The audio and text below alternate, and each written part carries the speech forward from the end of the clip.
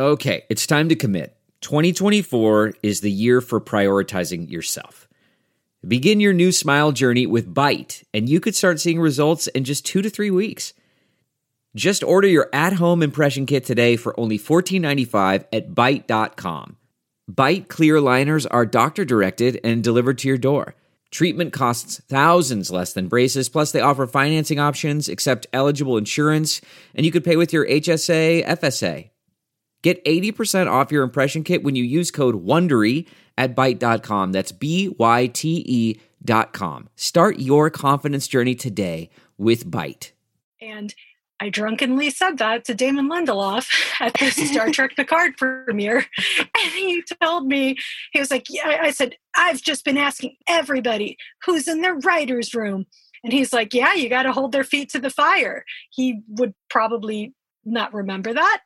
Or maybe he does. Maybe he's like, maybe he walked out of there like telling people, there's a drunk lady talking about equality. But yeah, that's how change happens, Danette. It's just me approaching people at parties.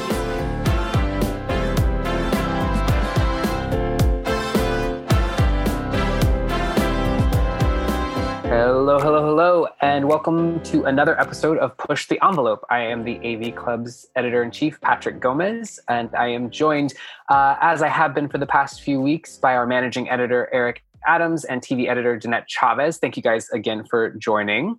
Happy to be here.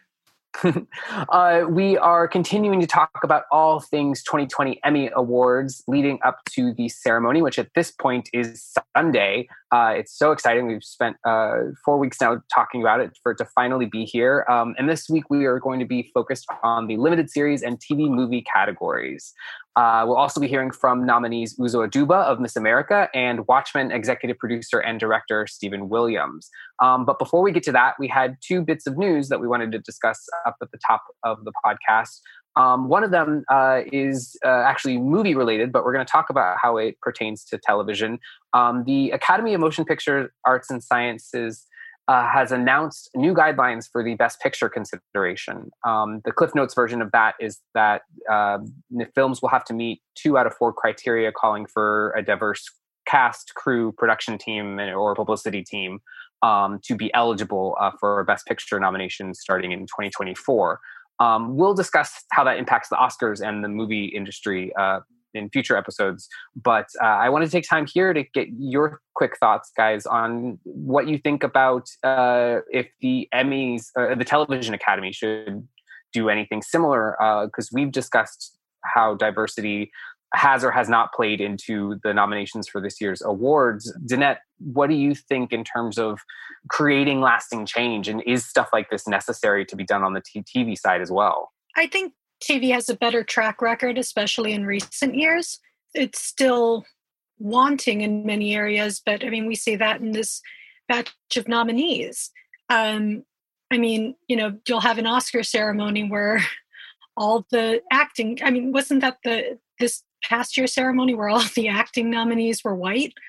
I mean, the institutional change has to be much more expansive than what the Academy has proposed, because there's so many ways to get around those things.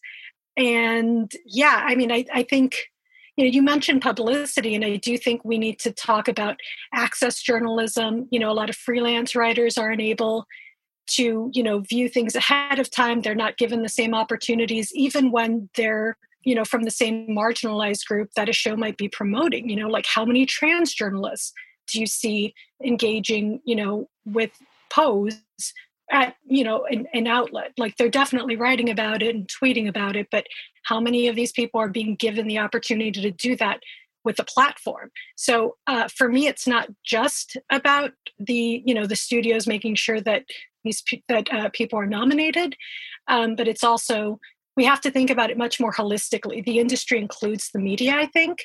So yeah, like I think it has to go way beyond this. This is a quarter measure, if that. Yeah, I agree. I think that one of the other important things here that's as important as representation is, and to be able to see representation on camera, making sure that stuff behind the scenes is quite diverse, I think is going to have as much, if not more, of an impact for the future of the industry. So I do hope that we continue to see initiatives taken, not just by on the film side, but most definitely on the television side. But I do agree that television has moved the needle much quicker than we've seen on the film side. As important as these conversations are, we also got some fun news about what we can expect on Sunday. We got our first few names of who will be presenting, and they will continue to add names, as particularly this year, up into the morning of. So obviously this isn't a full list, but we've heard that Anthony Anderson, America Ferrera, Issa Rae, Gabrielle Union, J.J. Watt, Lena Waithe, Oprah Winfrey will all be a part of the ceremony on Sunday. And we'll also be hearing from her, who will be doing the special in memoriam performance. So that'll be all super interesting.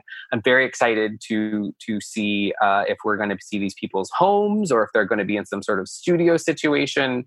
But I'm super excited about that. And I'm hoping that there's a few surprises. I don't see Amy Poehler on here yet. And you guys know I'm holding out for that very much so.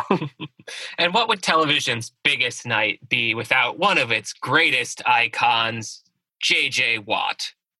When I saw his name pop up, I was like, oh, that's an interesting choice. But then I forgot that these people, they host game shows and all this stuff pops up. It just was interesting that he was among the first names, as though that's a big get. Although I know people are with sports being also having to totally reckon with stuff. Any representation for sports fans, I'm sure that is appreciated as well. So I don't want to discount that, but it surprised me similarly. Well, I think if you also look at football as the most popular show on broadcast television, it kind of makes sense. He's a character within this grand drama that people tune into every Sunday, but he does stick out like a big muscly thumb in that list. But yes, like I said, there will be adding names up into the day of, so we look forward to that. Maybe JJ is just really upset that he never got nominated for appearing on New Girl back in the day. So you know what? I'll give it to him. Sure, come on. But no, let's dive in. Eric, I don't expect a full show like we maybe got the last time, but I think you did such a fantastic job of leading us into each category of nominees. Why don't you go ahead and kick us off with Outstanding Supporting Actor? Oh, you don't expect a whole show? I mean, I am down for it, but I just didn't want to put you on the spot. All right, guys. Yeah, you can clear out. Okay. Yeah. The orchestra. Yeah. All right. Sorry. The fire dancers. Yeah. I mean, I know it's an audio format. We didn't really think that one through. JJ, I'm glad you were able to squeeze into this tiny closet with me. I'm sorry that I insulted you to your face. Thank you, Mr. Watt. Best of luck this Sunday. I hope you only were going to pay them if they actually made it to tape. My contracts are ironclad. The nominees: an outstanding supporting actor in a limited series or movie are Yahya Abdul-Mateen II for Watchmen, Jovan Adepo for Watchmen, Titus Burgess, Unbreakable Kimmy Schmidt, Kimmy versus the Reverend, Louis Gossett Jr. for Watchmen, Jim Parsons for Hollywood, and Dylan McDermott, not Dermot Mulroney, for Hollywood. Are you sure about that last one? It's really hard to tell when you're watching Hollywood, because to me that performance is just one ominous cough. Yeah, that one surprised me a little bit. I wasn't a huge fan of Hollywood, but the nominations here did surprise me. Eric, what did you think about the Hollywood ones in particular? The wrong supporting performances are nominated. You've got Dylan McDermott, who's really kind of giving it not his all. It's a very thin performance that's propped up by this tragedy that's seemingly hanging around the corner of his every line. And then you got Jim Parsons, who, there's an ability for him to do mean the way that he does mean as Rock Hudson's manager. I am blanking on his name, Henry Wilson. And that character also kind of seems like he's the residual scum of the sort of more Hollywood Babylon version of the story that Hollywood is telling. And it just doesn't work for me on either count. I really think the missing nomination here is Joe Mantello as Dick, the studio executive. There's a marked difference between the type of work that Mantello is doing versus some of the more cartoony performances that are in Hollywood versus some of the thinner performances. It's one of the things that marks a Ryan Murphy production for me is sort of this inability to balance tones and to blend disparate elements together. And you can really see that really pronounced in Hollywood, which is such a weird miniseries that I nonetheless kind of found myself morbidly fascinated with. Yeah. And Danette, what did you think about Hollywood's nominations here? It's interesting to look at. We've got 3 Watchmen, 2 Hollywood, and then of course we have Titus Burgess, who's nominated for the Kimmy Schmidt interactive or choose your own adventure movie of sorts. So it's a very interesting set of nominees in terms of the project represented. What's funny to me more than anything is how Titus Burgess was just not going to be denied an Emmy, despite the fact that he had, the Emmy nomination, despite the fact that, they had to switch to a different format versus, a whole season of the show. And he was just so sweet when we spoke last month. He had this, it's an honor to be nominated mentality. But he also wasn't really planning to put together a whole group to watch the ceremony. Whereas I imagine, the Hollywood people, they've got to get something going, right? I mean, Gatsby parties were such a big thing in the before times being before the pandemic, not the actual like flapper days. But, I imagine if anybody's going to have a blowout, it's that gang. But Eric already talked about how it was a tonal mess, and so it made it kind of hard for me to latch on to anyone's performance outside of Jeremy Pope's. Yeah, I agree there as well. I also wonder with Titus, because it was like Bandersnatch, where you got to kind of choose paths and different routes. I wonder how many people that watched this in considering him watched all the options, or what if they got a really, the most boring of the options for his character? It's intriguing. That is a good point. I do wonder how that worked. Like, did people just kind of, that Freebird performance alone was, that would be on a, I would think that's what we would see on a reel, right? If we were watching the show in full. But that's a good point. I wonder how somebody makes their way through something like that versus, obviously watching all of Watchmen, which I think it's a bit tough to consume that in one sitting. I'm very glad we were able to do that on a weekly basis. And the Watchmen leads the nominations overall, right? 26, I think. 26. Yeah. Yeah. I feel like any one of, like Yaya, Jovan, or Lewis, any one of them could walk away with this, and I would feel, perfectly happy with the result. My apologies to Titus, because he did tell me he wasn't feeling too great about it. He was just, he commended everybody else who was nominated with him. But, Jovan Adepo, I'm not sure he's gotten quite the same recognition for what is really such a significant performance, because at first it's very internal, and by the end of it,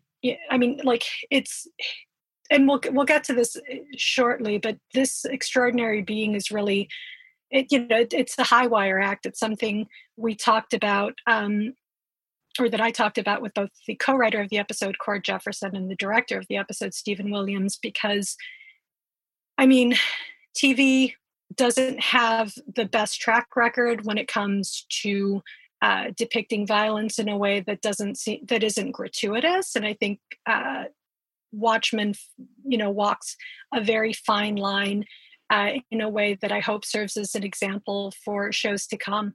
Well, you mentioned your conversation with Stephen, so why don't we give that a little bit listen and talk about Watchmen a little bit more on the other side. To begin at the beginning, there is, unfortunately, an overabundance of imagery that involves the perpetration of violence against the Black body in the cultural kind of storehouse of American imagery. And so I wanted to be very, very careful and considered and mindful and respectful about how we portrayed this event in our episode and in our story. I wanted to make sure there was nothing gratuitous about it, that there was nothing exploitative about it, as best as we possibly could. I didn't want to avoid it because it's a very real part of the long legacy of horror and violence and terror meted out against Black Americans since 1619 and on. And so insofar as that was a truth about the experience of Black Americans, I wanted to make sure that we depicted it. And so it felt like the best way to do that was, again, from the subjective experiential point of view of the Will Reeves character. And obviously, at the tail end of that sequence, we swap out Jovan Adepo playing Will Reeves for Regina King's character, because she is in fact the person who is reliving that experience that the Will Reeves character had, and she is reliving it courtesy of her having taken nostalgia. But it just felt like we wanted to be, I know I took great pains that day and talking to the crew and the cast and preparing everybody for this harrowing sequence that we were going to depict. And we were all kind of, cast and crew alike, united in this common purpose of trying to bear witness to this kind of horror that so many of our forebears experienced in this country, but to do it respectfully and honestly and truthfully and as carefully and mindfully as we possibly could. Yeah, I mean, even in speaking with Stephen about that, I mean, it's a lynching scene, and I really appreciate how he and Cord took the time to hear my criticisms, or not even criticisms at that point. I just admitted to having some reservations when I first watched it. And I think something we've been talking about throughout this series is this idea of catching up, right? Like, not only did viewers at home have more of a chance to watch things, but so did the voters.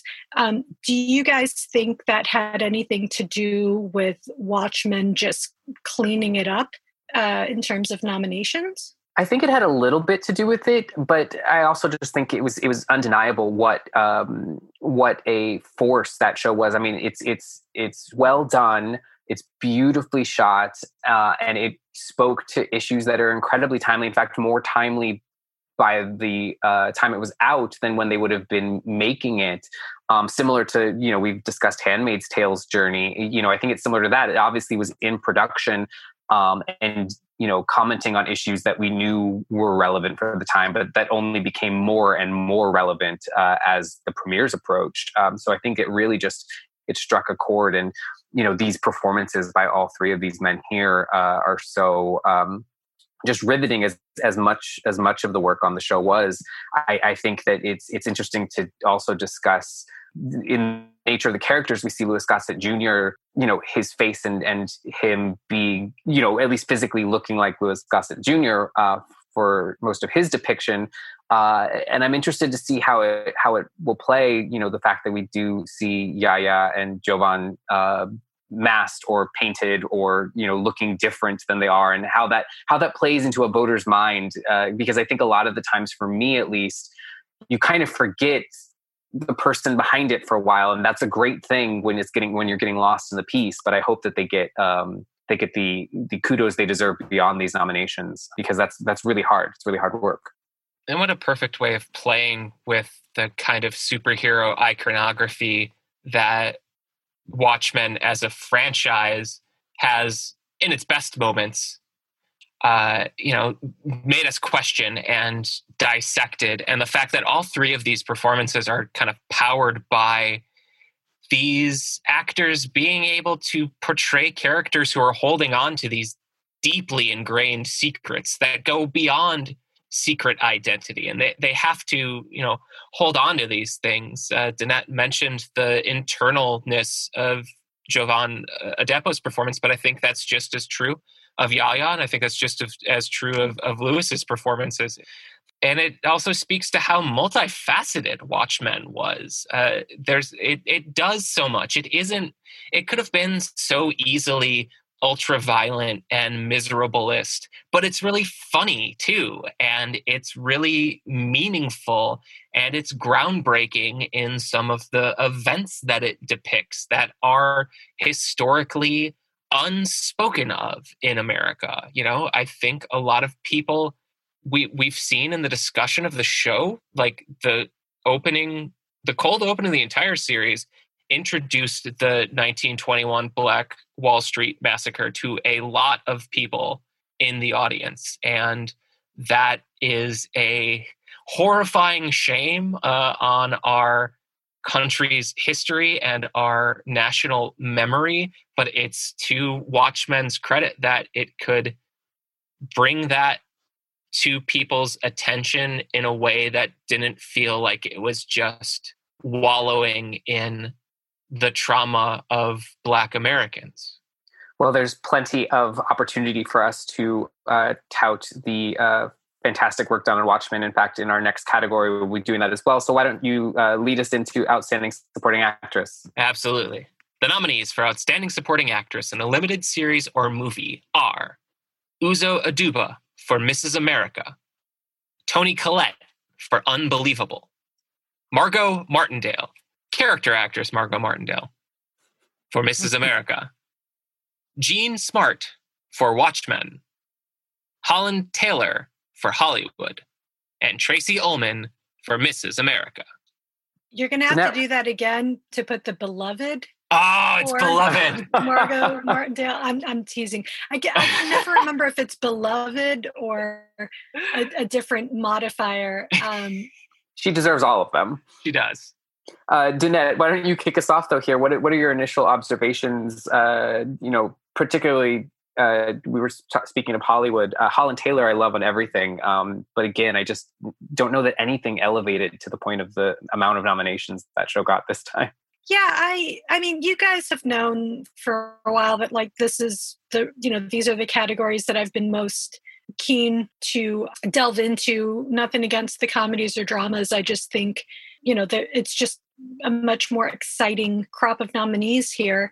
But I remain baffled by why Hollywood, outside of, Hollywood's desire to see stories about itself, I think in terms of revisionist history, you could do worse than imagining a Hollywood that gets its act straight sooner than later, right? That doesn't need these quarter measure guidelines that we were talking about at the top of the episode.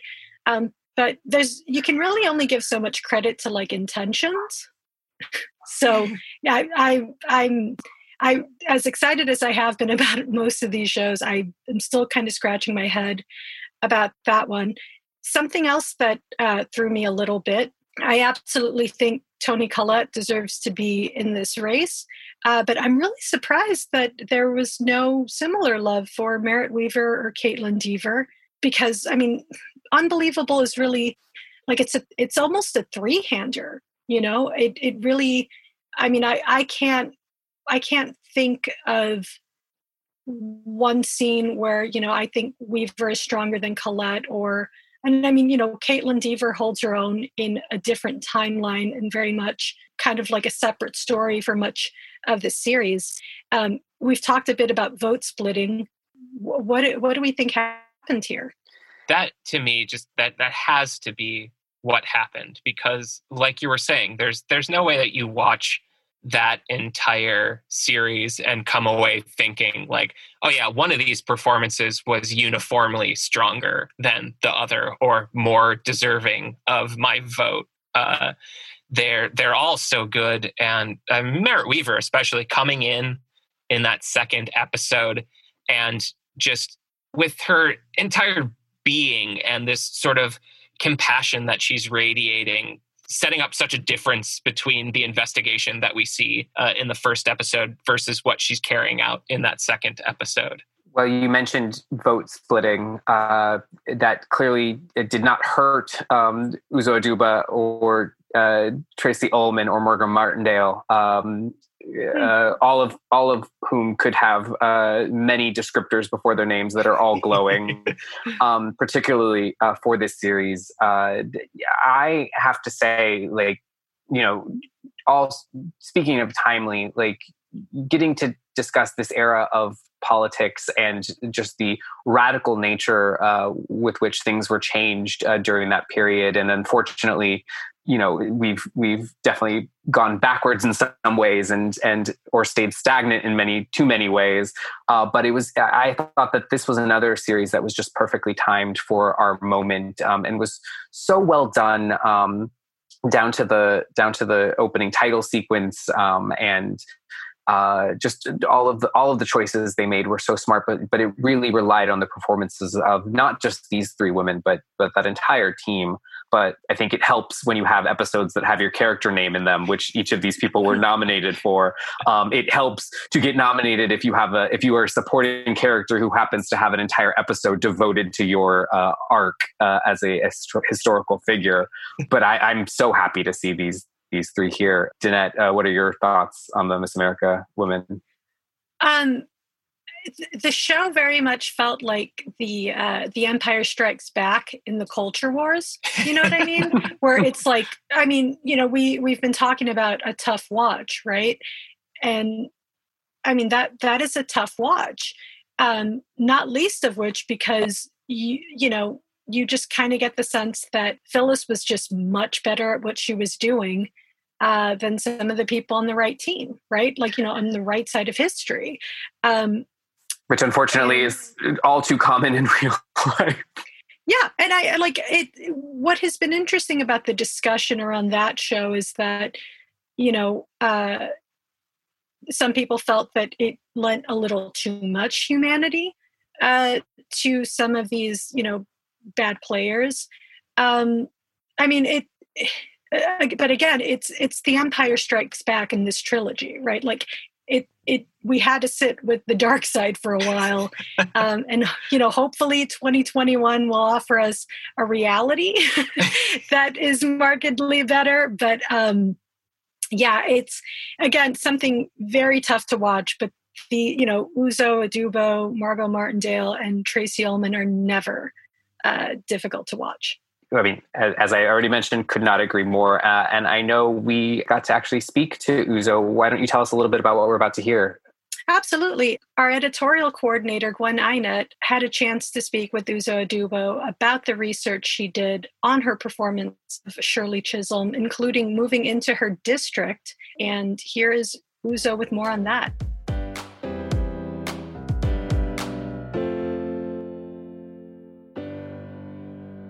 How much research did you do going into Mrs. America?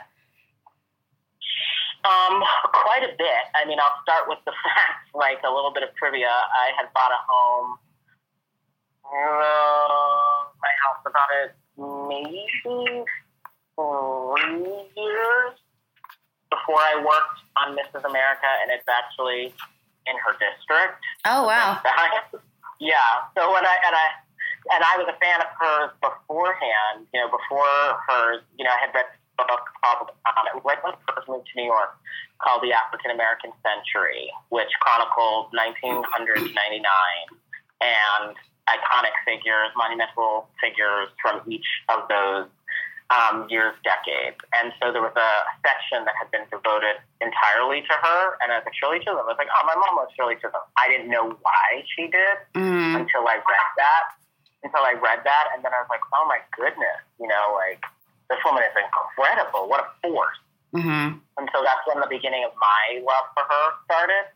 And then, obviously then I moved to Bed-Stuy when I bought my house. And I was so stoked because, Shirley Chisholm Post Office was, right there. And her name's, everywhere. You know what I mean? Her name was Shirley Chisholm Daycare. It's everywhere. Then I was like, oh, my gosh, I can't believe I bought this house with Shirley Chisholm, whatever. So excited. So then I already had that, I guess, in my bloodstream somewhat. And then when I started the project, it started there, really. The research started with my own neighborhood in the sense of, these are the people why she went from being nursery school teacher to Congress. This is the area, this is the people that she was there every day fighting for. This community is who she was fighting for. These neighborhoods that have long since been abandoned, looked after, cared for. The people living in these areas have not received any attention or build up. It started there, and then because they're living in it, Mm-hmm. And so then that I guess has really helped to contextualize then the books I was reading of hers, whether it was The Good Fight, her book, or the documentary I had watched of her, Unbought and Unbossed. I don't know if you've seen it, Unbought and Unbossed, which is excellent, capturing of her life, and it helped me to really understand the why of her getting into politics. Mm-hmm. And then the end of that doc really explained the why of why I wanted to do it. Mm-hmm. Was, this moment or the story I wanted to tell anyway, I guess, when she collapses into her hands in this documentary after releasing her delegates, and when she's weeping, crying so hard. Yeah. And I was fascinated by that. Mm-hmm. Sure, that Shirley Chisholm, that woman right there, is who I want to know and tell, whose story I want to tell more of.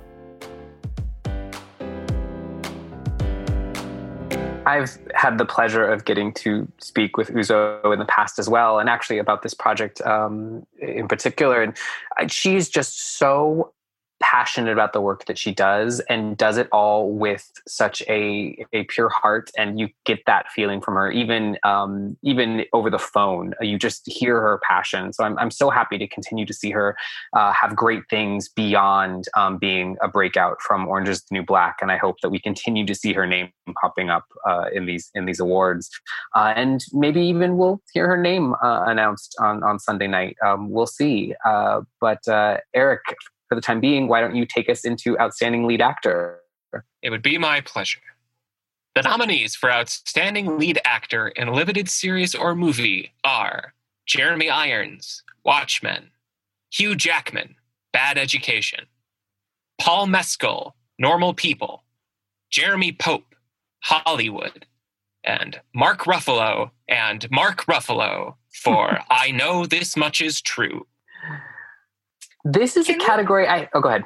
Oh, sorry. No, can we talk about how strange it is that because Mark Ruffalo was already a great dramatic actor before he joined the MCU, but how weird is it that in a TV season that had 2 shows with these Marvel alums, doubling their pleasure and our fun by playing twins, and that they would gain so little traction.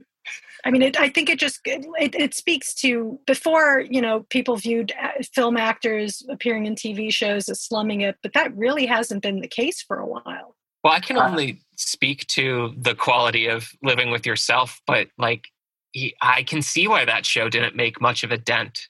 It just wasn't very good beyond its central gimmick. And I also know just from what I've read that I know this much is true. You know, we were talking about Tough Watches was an incredibly difficult viewing experience. I also feel like both of these, where Mark Ruffalo was nominated for, I know this one's just true, Paul Rudd was not nominated for Living with Yourself, but discussing these, just to make it clear to listeners that might be like, wait, what? Yes. My interest, the other parallel between both of those is that I feel like certainly they publicized, I know this much is true, more than I saw Living with Yourself publicized, but I do feel like that there was also just not a lot of attention or buzz around these projects as they came out. So I was actually a little, I love Mark's work. I think he's always fantastic, but I was a little surprised actually that he was able to make it through to a full nomination. Just because, to be honest, we work doing what we do. And I was very confused. I actually thought it was, I didn't know if it was a movie or a limited series. And it doesn't help that so many of these networks go back on those things, right? Well, I've yes. gotten a couple of emails in the last week about how something isn't a special, it's a presentation. Oh, semantics. But my overall thoughts about this list of nominees is that this is probably the category I'm least excited out of any of the acting nominees. There's just nothing here that like really pulled me. I do think there's good work that was done here, but none of these projects super excited me other than Watchmen. And even then, to me, Jeremy Irons was totally functional in his role and respect him as an actor, but kind of wasn't a standout for me. And I know I might be in the minority there, but that's just how I felt watching it. So this one kind of is meh to me, but I know I might be alone on some of those observations. I know there's a whole screen time thing. There's a math involved here that dictates who ends up in lead and who ends up in supporting. But yeah, given how Watchmen played out, I'm surprised that the Ozymandias role would be considered lead. But then again, it's Jeremy Irons, so he factors into it fairly prominently towards the end, but and this might just be the cost of the mystery behind Yaya's character, right? Cal is intended to be somebody that you overlook in the first 3 episodes because that's how good of a job Dr. Manhattan has done, right? Like subsuming his godliness into this stay-at-home dad. Bad Education is some of my favorite television of the year. And I have joked with Eric and Dowd and our film editor, A.A. Dowd, about this, about giving it up to a movie. But it really, I can't stop. I haven't been able to stop like talking to people about Bad Education.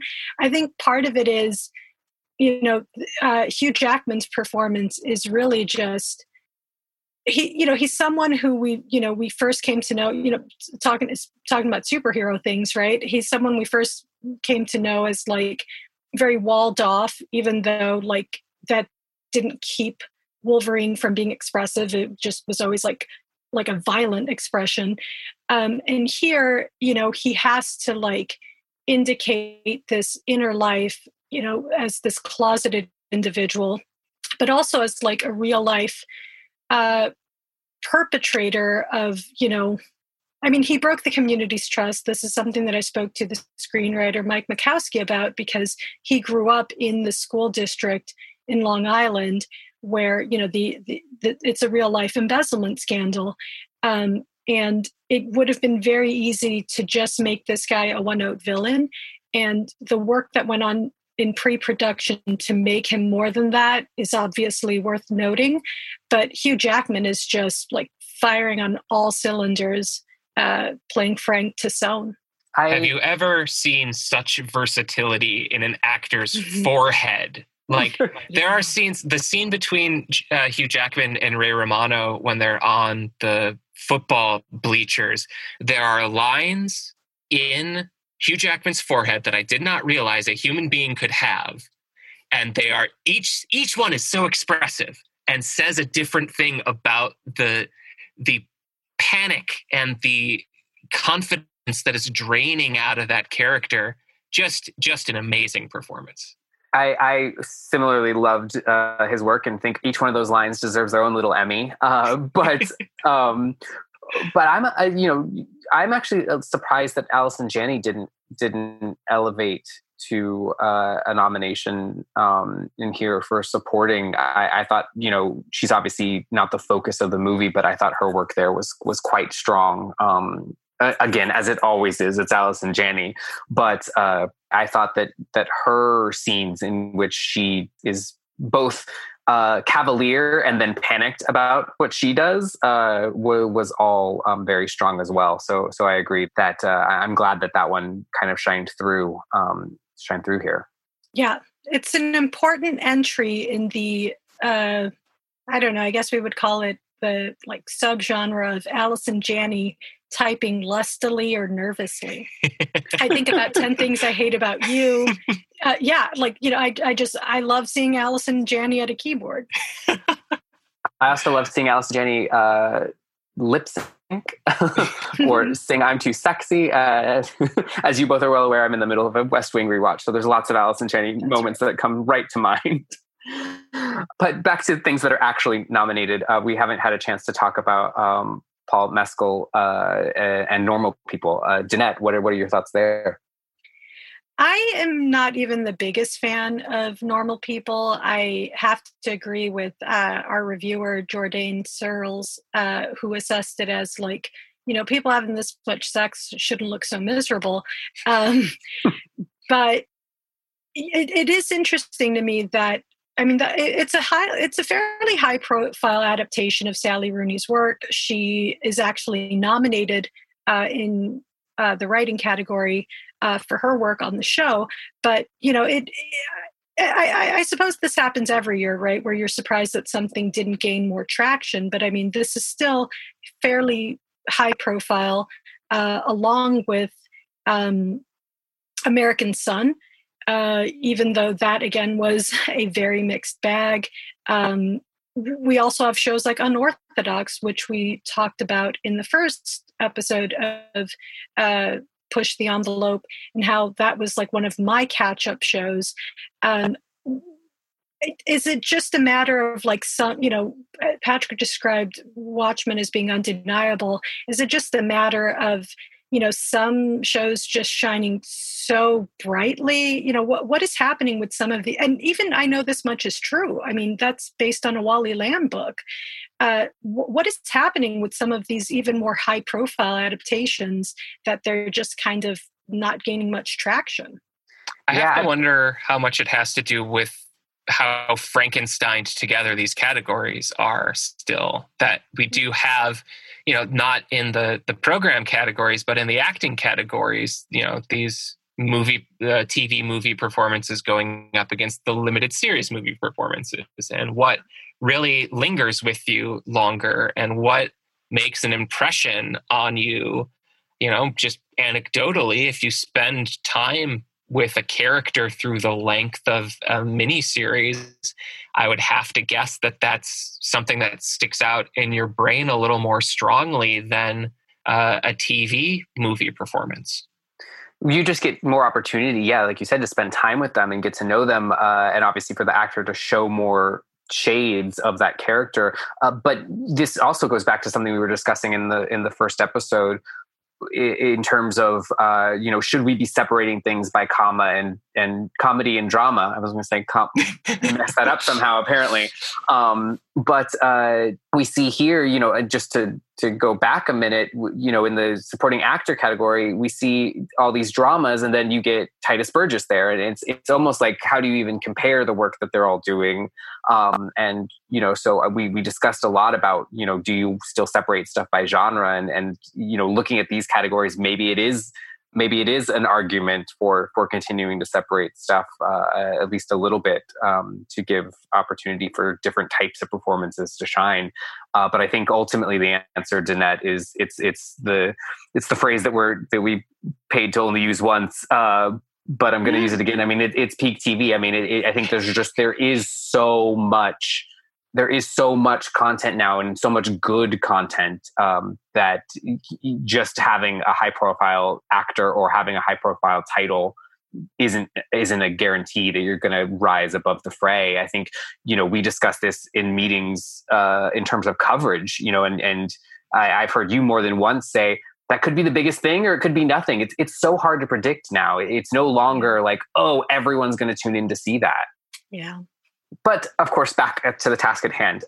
Eric, why don't you take us through the lead actress category? The nominees for Outstanding Lead Actress in a Limited Series or Movie are Cate Blanchett for Mrs. America, Shira Haas for Unorthodox, Regina King for Watchmen, Octavia Spencer for Self-Made, inspired by the life of Madam C.J. Walker, and Kerry Washington for Little Fires Everywhere. Kerry Washington is always, going to be a mainstay in the Academy. I think, breaking out with Scandal and just that being such a phenomenon in the television space, and that she's actually a good actress on top of that helps. But we discussed last week the lack of Reese Witherspoon in any of these acting nominations, and clearly they chose to highlight Kerry over here, and we discussed why that may be the case. That particularly Danette, I know you were mentioning your feelings about how she was the superior performance in this project. Yeah, well, the thing with this adaptation is that there's a very big change made in the very beginning, right? It's the single mom who Reese Witherspoon's character is, playing Lady of the Manor to, is a Black woman, and she calls the police on her and her daughter within 5 minutes of the premiere. So the story changed considerably, and initially I was worried that it was going to throw off the balance of what was to come, because the show or the book touched on the intersectionality of class and race, but it got there by about the halfway point when a secondary character is introduced, when the balance is very different in the limited series, where it's in our faces from the beginning because it's supposed to be, right? And Kerry Washington was also an American Son, which is a bit more about state-sanctioned violence against young Black men, specifically. So they're both very weighty roles, but I think she was given much more nuance here. And when I think about, you guys might have seen this floating around on the internet, just that shot where she has that bit of a half smile when she's hearing some like mealy-mouthed defense of racism to her face. Like, that work right there, that little half smile said more for me than just about anything else in the show. Take that, Hugh Jackman, poor headline. Well, Kerry's not the only powerhouse here. I mean, we have a ton of recognizable names here who just burned up the screen, going back to Little Fires Everywhere, apparently. We've got Cate, who just did so much. And Danette, you spoke to this earlier, like really almost to a scary degree allowed us to empathize with this character that otherwise has been vilified by history, rightfully so, many would say, at least those of us here, I believe. What do you guys think about Cate and the work that she did there? And is that obviously I think that shows that she's a fantastic actress, but do you think that helps or hurts her that her character is who she is? I mean, it's tricky because I'm not sure that we're necessarily empathizing with her, because not everybody can send their housekeeper to pick up their kid because they're trying to get some work done, right? Like, there is no doubt that while she plays like the little housewife, coming up against the career women like Gloria Steinem, played by Rose Byrne here, in terms of empathy, it's not like we necessarily relate to her, but it does a great job of getting inside of her head so that we're not feeling like she's, as you were saying, she's not just this one note villain. We're not just, seeing this. I mean, we have to understand how we got here, right? And this show is an important piece of that puzzle. And a lot of that is communicated through Cate Blanchett's performance. It peels layers away from her, I think, more so than like making you be like, oh, don't you feel bad for Phyllis? Don't you see how she's being belittled by her husband, or what she's up against with her kids? It's very tricky because we use empathy a lot, and I get it. I use it. I love empathetic. Do a control F on something I write and see how many times I've written empathetic. But you do want to get inside these people's heads, right? Like, otherwise, what's the point? Yeah, and maybe empathy wasn't the perfect word to use there. I think more so what kind of shocked me watching it was how much I was almost rooting for her at times, just because I really you start to respect, as you said earlier, Danette, her like how smart she is and how she's able to kind of mold things to her point of view, or mold other people to her point of view, and that it was mesmerizing to watch in a terrifying way. Yeah. And I give her so much there. But someone else who had us going right along with them the entire time was Regina King in Watchmen, and for a show that had so many fantastic performances, she still carries that show as such a huge force, and obviously a fantastic actress. I think there's some of those scenes where she also conveys so much in just a quiver of her lip, or because she tries to be so strong and stoic, that the moments that you see when she either breaks down or hides breaking down, it's just devastating. And I keep saying this, that it's tricky. Everything's a high wire act. This is another example in like the larger story of Watchmen of something that could easily have gone wrong. We could have easily gotten the capital S strong, capital F female, capital F black, capital C character, right? Like, we could easily have gotten this superwoman who's shortchanged in her humanity.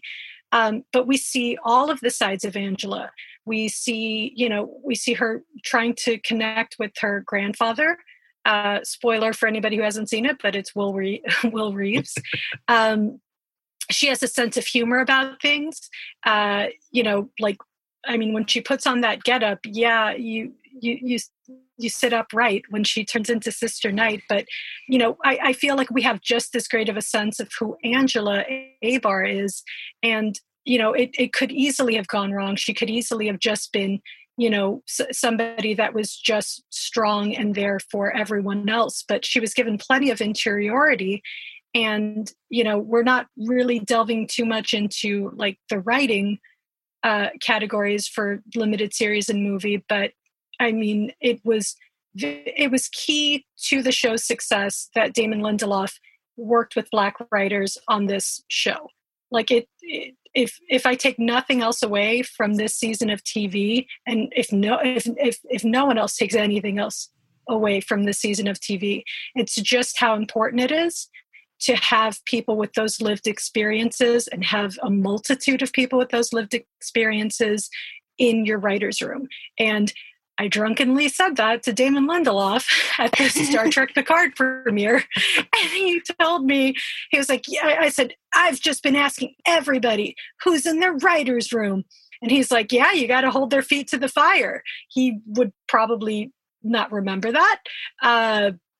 Or maybe he does. Maybe he's like, maybe he walked out of there like telling people there's a drunk lady talking about equality. But yeah, sorry. That's how change happens, Danette. It's just me approaching people at parties. But yeah, no. In case you hadn't guessed, I love Regina King, and I am really pulling for her in this category. Well, I also appreciate how diverse this. I mean, we've got Regina and Octavia and Carrie, and I think that that's fantastic that we're representing all these women, and we also have Shira Haas, who's Israeli. Like there's a lot of interesting things going on in this category. I also think that it's fantastic for Shira to get just listed among these other names, and not that she doesn't deserve to be here, and possibly not saying she couldn't pull out a win, but really just I think this puts her in a fantastic place to move forward with just being associated with all these other like tour de force and high profile names. Yeah. And what a way to spite Phyllis Schlafly after she's dead. Yes, I hadn't even thought about that, but let's do it. If she could see the company that she's keeping in this category, she would die all over again. History's greatest monster. Goodbye, Phyllis Schlafly. I'm glad you were the inspiration for a good TV show, though. Well, that's TV shows, but let's take a moment to talk about TV movies. Why don't we move on to Outstanding TV Movie category? The nominees in Outstanding Television Movie are American Son, Bad Education, Dolly Parton's Heartstrings, These Old Bones, El Camino, a Breaking Bad movie, Unbreakable Kimmy Schmidt, Kimmy versus the Reverend. I think if there's a front runner in the Outstanding Television Movie category, it's Collins. That is certainly true. I was just thinking as you were listing that, like what were the conversations about how to get Breaking Bad into the title of El Camino? I also think that like when they were doing the spinoff of Grey's Anatomy, like that they hated that Station 19 didn't have any sort of Grey's reference specifically in it. Ways to work that in is so funny. But looking at these categories, I'm thinking about how we were talking about earlier, how much harder it is to break through in the acting categories if you're doing a movie. And looking at this here, we have one nomination for Bad Education and one nomination for Kimmy Schmidt, and all these rest of these movies have no acting representation in the categories we discussed. And I think that's like you said, Eric, a testament to how much we get to know characters in the limited series. So I do feel like they're at a major disadvantage. Not that has anything to do with which one of these is the best movie, but I think it's just an interesting observation about this group of categories. In terms of these actual nominees, what are your initial thoughts, Danette? I did not see Dolly Parton's Heartstrings, These Old Bones. I will say Kathleen Turner is in it. Ginny Goodwin is in it. That series is, I think it's interesting what gets, this gets into the Black Mirror situation where each one is a completely different story, but like, is it really, are those Black Mirror episodes really movies if they're only 45 minutes? Like all of that gets into a weird situation here too. And this was an anthology series in a similar way, each one named after one of her songs. So, I mean, if you're a Kathleen Turner fan, check it out, Danette, but otherwise, what are your thoughts on the ones you did see? I kind of forgot that El Camino came out this year, and I'm very sorry especially considering everything we went through to watch that. Do you remember that, Eric? Oh yeah, that was such a mess, and like watching it the day of, and cranking that review out. These are champagne problems, but you had to watch it when the normal public had to watch it. I know, right? During the workday, aghast.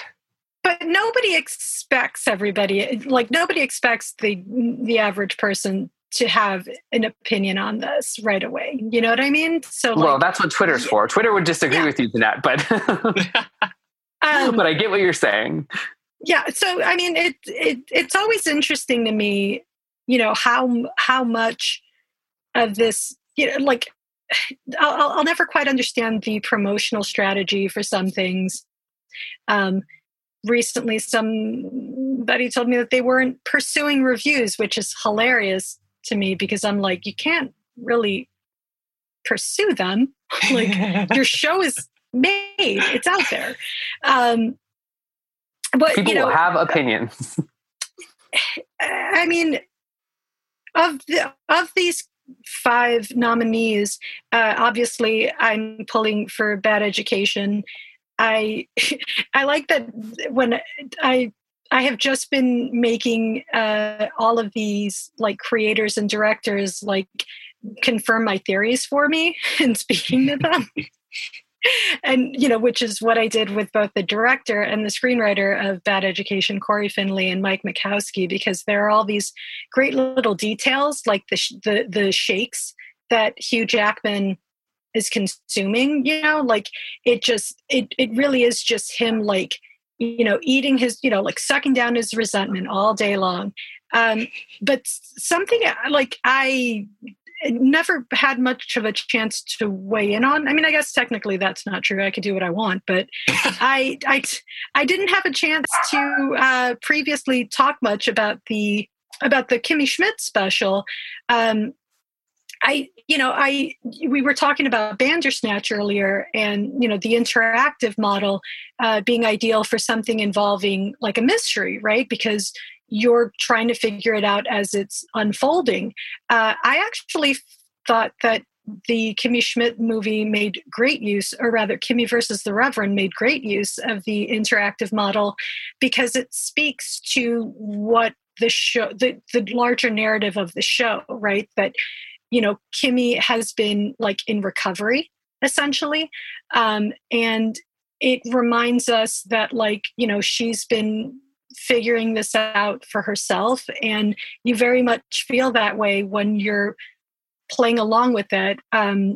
I don't know if you can officially call it a choose your own adventure, but I know in the movie they call it a whence thither because they were trying to avoid calling it a choose your own adventure. Did you guys play through that at all? What did you think? I did, and I enjoyed it, and just making good use of that technology, because it could go really poorly. And so I think that they deserve, kudos for just getting the technical elements of that right and still creating a story that was worthwhile and enjoyable. It's such a interesting articulation. It's an articulation of a production style of comedy that's been in vogue for a little while, and I think is kind of receding now. That sort of idea that you can come into a scene with multiple jokes and multiple alts, as they call them on set, and just kind of throw them all out while you're filming them. And then, the best one gets chosen in editing. Here is an opportunity to make something of all of the different directions that any sort of comedic situation can go in, and not turn it into something like Wake Up Ron Burgundy. Like this is its own thing. It's a great use of the technology, like we said, and it's actually fun to watch and to play. Like, I really didn't want to watch and play Kimmy versus the Reverend because I don't love the concept of the Choose Your Own Adventure TV show. Like, I could barely make it through Bandersnatch, but I was finding myself really won over by the ways that Kimmy versus the Reverend kind of retrofits that format for the machine gun approach to joke telling that Tina Fey and Robert Carlock take to their TV shows.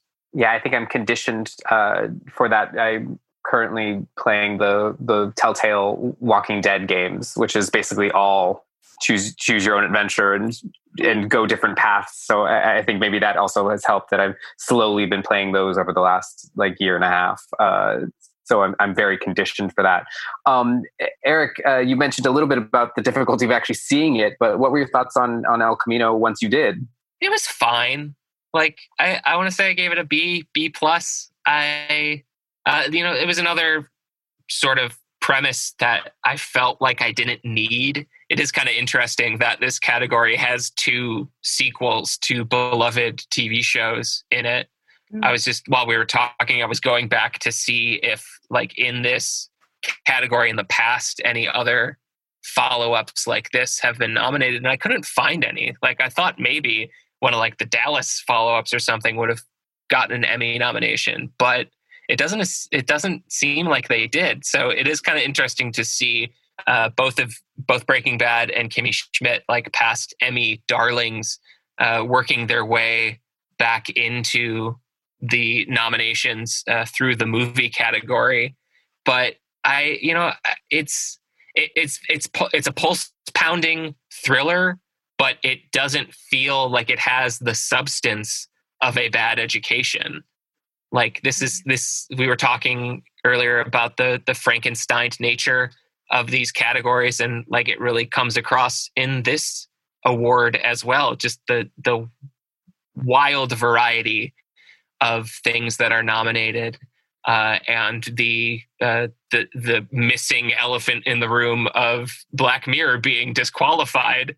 Yeah, well, the one notable exception I would say to your rule, Eric, of past movies returning to a TV show is Deadwood, which did get a lot of attention when it came back last year. That's but right. But as a whole, but that is truly the exception. I agree that people have tried to do this many times in the past, but I wonder if we'll start seeing more and more and more of that moving forward, because, like you said, these are two good examples, and clearly Emmys, the Emmy voters are embracing the idea. So who knows? All these reunion specials could turn into movies or presentations, or what did you say that they're calling them, Jeanette? Yes, they're presentations now, not specials. I mean, well, we used to call them miniseries, and now they're limited series, but that's what it is. But speaking of the big ticket item, of course, is Outstanding Limited Series. Why don't you list off those nominees for us, Eric? The nominees for Outstanding Limited Series are Little Fires Everywhere, Mrs. America, Unbelievable, Unorthodox, and Watchmen. We spent a lot of time talking about most of these already. I think the one we've spent the least time discussing is Unorthodox. So maybe we'll just focus on that before going into our final thoughts. Danette, what are your thoughts there? Unorthodox feels like a much more intimate story than the stories being told in shows like Mrs. America, right? I mean, even Unbelievable, it starts with Caitlin Dever, but it ultimately is this huge condemnation of how we treat survivors of sexual assault. And that makes Unorthodox almost a relief to watch, like it's great to just sit with a character and watch her go through this very personal journey. I think I mentioned before that, I kind of expected to struggle with it a bit more because I'm not in touch with my spiritual side. I just don't have one.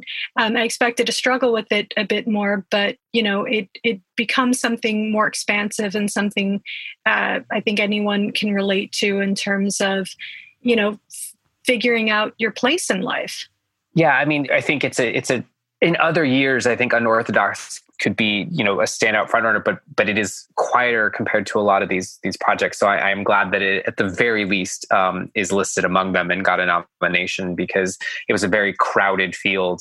You were excited about these categories for good reason, Danette, and that's kind of encapsulates it. How there's no limited series listed here that I feel like was like, oh, well, they needed to get to 5 nominees. And that's the 5th one. These all could be front runners in weaker years, which again is just a testament to how great television is right now. Don't let anybody say otherwise. I know there's a lot of hand wringing about like, is there even that much good TV? And I mean, like, I don't know that I would. I mean, I just Better Call Saul is so good that like I just refuse to accept anyone saying that it's not a great time for TV. Sorry, I just had to say that. Especially if you're looking at a calendar year that gave us Watchmen and Mrs. America in the same Emmy eligibility window. Like those one was my second favorite show of last year, and the other will probably be my favorite show of this year, barring a last minute surge from Joe Para Talks with You. But yeah, like that such great programs are still being made during this time really pushes back against that false narrative. Yeah, it's certainly, to me, a false narrative. And I think the only reason that I would say like maybe somebody could think that is I do think that obviously as you know, you look at a lot of the nominees, and I think maybe network television was at sometimes competing a lot more with cable and streaming than it is this year in terms of the content that is able to go toe to toe. So you do have to go out and search for those, and you do. And luckily, we have jobs that allow us access to a lot of the streaming platforms and or screeners, at least, of certain projects on those. So we are getting access that maybe other people just aren't able to in you know, for financial reasons or whatever. So you do have to go hunting for great stuff, but it is out there, and it's out there in, I think, numbers that we've never seen. So, you know, anyone who's saying that is just not looking hard enough. But speaking of all the fantastic TV, I'd love to go right back through and get some final thoughts from you all. So we'll go back up to where we started, which was Outstanding Supporting Actor. And that is Yahya Abdul-Mateen II, Jovan Adepo, and Louis Gossett Jr., all from Watchmen. We have Titus Burgess from Unbreakable Kimmy Schmidt, and Dylan McDermott and Jim Parsons from Hollywood. Danette, what are your big ticket thoughts?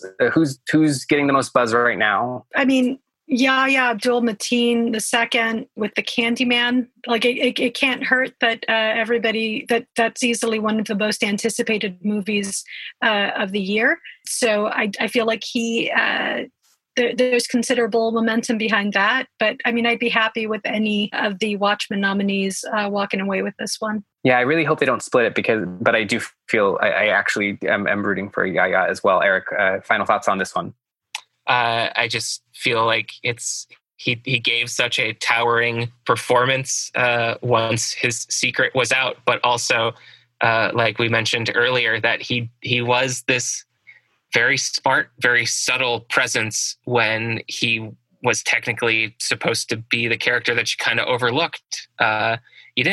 You didn't ever really forget about Cal, but like you did kind of wonder like what his larger purpose was, and for the character to connect so strongly by the end of the series is both a testament to the series as a whole and to Yahya's performance. Well, all right, let's go on to Outstanding Supporting Actress. We've got Uzo Aduba, Margot Martindale, Tracy Ullman from Miss America, Holland Taylor from Hollywood, Jean Smart from Watchmen, and Toni Collette from Unbelievable. We didn't actually spend some time talking about Jean Smart. Obviously fantastic here, but I have to say that I think there might be a little vote splitting with Miss America. I think Toni Collette is you know, beloved by the industry and did such fantastic work here, and maybe actually will get buoyed by the fact that Merritt and Caitlin didn't get nominated, and people will kind of want to show support for their work as well, and so may have thrown some votes that way. Eric, what are your thoughts?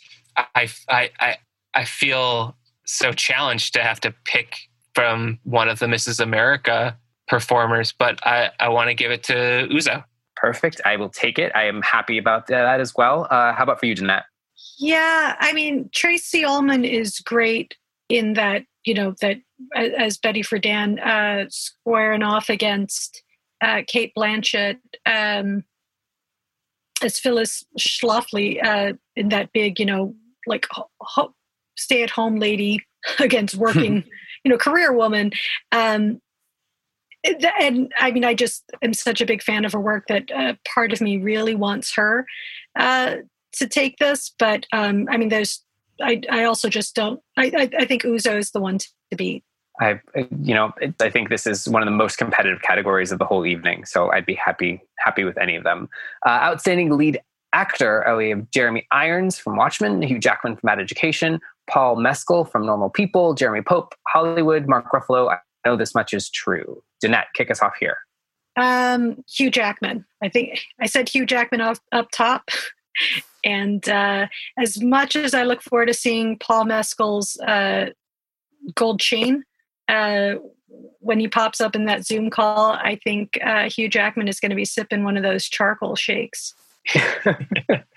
I hope so. I really hope we see a lot of that kind of stuff. But yeah, I mean, I think there's great talent here, very respected talent, but he's not only fantastic in his role, but also arguably the biggest star out of these names.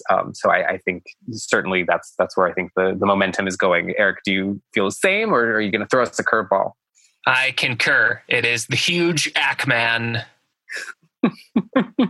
How about outstanding lead actress? We have Cate Blanchett, Miss America, Shira Haas for Unorthodox, Regina King, Watchmen, Octavia Spencer, Self-Made, Kerry Washington, Little Fires Everywhere. We'll continue to ping pong back and forth. Eric, kick us off. I think after her run in 2015, 2016, and then 2018, we may as well just rename this award the Regina King Commemorative Outstanding Lead Actress in a Limited Series or Movie Award. She's going to win it again. Do you agree, Jeanette? Yeah? Yep.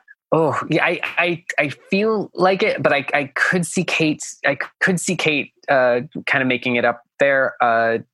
I definitely think it's between the two of them. I don't know if I would place a bet on either walking into it. So we'll have to see. With Outstanding TV Movie, we'll have to acknowledge that if you happen to be listening to this after Sunday morning, the morning of the Emmys, it will have been announced as part of the Creative Arts Emmys hosted by Nicole Byers the night before. So maybe this will all be for naught. But if you're listening to this on day of release or Saturday, those nominees were again American Son, Bad Education, Dolly Parton's Heartstrings, El Camino, and Unbreakable Kimmy Schmidt, Kimmy versus the Reverend. I don't know why Kimmy Schmidt got the full title and the other ones didn't. I apologize. That is not saying they are any less than. I think this is one that we probably all agree on as well, similar to the lead actor category. Am I reading the room correctly on that? Yeah. You are reading the room full of staffers of the Corey Finley fan site, the AV Club.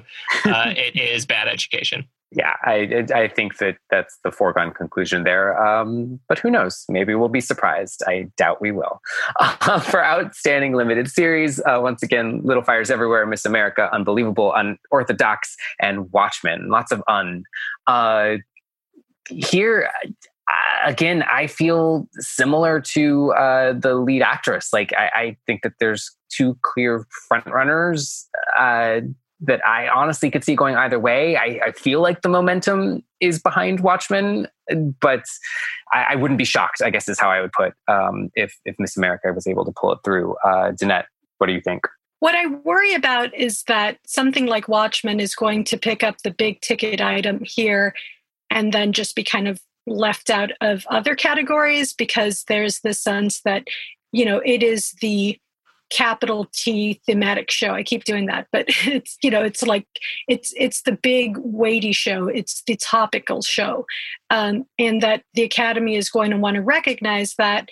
But, I worry that even after that number of nominations that, they're going to think that that's enough, or that the reverse is going to happen, right? Where, Regina King is going to get the award renamed after herself. Then something like Mrs. America, which despite feeling, ending as more of a downer than Watchmen, it might be more accessible to Academy voters. Not that I'm suggesting that they have mailing lists like Phyllis Schlafly, but yeah, and Watchmen is, I think part of the reason why I talked about it so much is because it's a show that has really stuck with me. Because I have had to really think about how I initially received that show.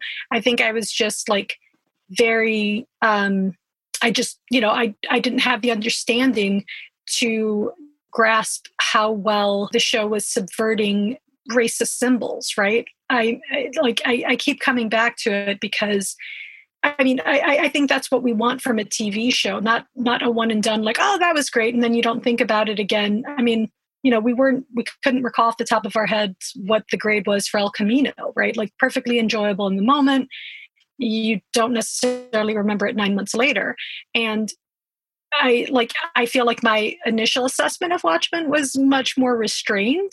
I gave it a B because I really didn't know where it was going, but it's only because I really didn't know where it was going. And I'm happy to have been wrong. And yeah, that is just me apologizing for not getting it right away. Well, it's to your point about things you want to be able to discuss. The front runners, Miss America, that subject matter has been discussed in college classrooms all over the country, and I believe that in the future, Watchmen will be discussed in college classrooms all over the country. So, talk about lasting and having staying power. Those series certainly do. Eric, your final thoughts here. I just wanted to piggyback on what you guys were saying because my pick is also Watchmen. But when you talk about whether or not there would be future seasons of that show, I think Danette's point proves that there doesn't need to be, that it just kind of perpetuates. It never really leaves you. So why improve on that or try to improve on that, which you probably couldn't unless you took a whole different approach and still tackled such meaningful subject matter in such a provocative and also entertaining and thoughtful manner. It really, like, if we were just giving a flat out program of the year Emmy, I think it would go to Watchmen. Yes, and well, it's tough because they've announced that they don't plan on more seasons of Watchmen, but also understand that maybe it's best to leave things as they did. Speaking of leaving things as they did, that's going to wrap things up for this episode of Push the Envelope, as well as our Emmy walk-up episodes of Push the Envelope. But this podcast will be continuing discussing many more award shows and having many more guests come in and give their insights from behind the scenes of their projects. I want to thank Danette and Eric for joining us for this series of episodes. Of course, they will be back along with many other AV Club staffers to give you their opinions and insights. We hope that you continue to listen to Push the Envelope. Danette, Eric, thank you for going on this journey with me, and we will see you next time on Push the Envelope.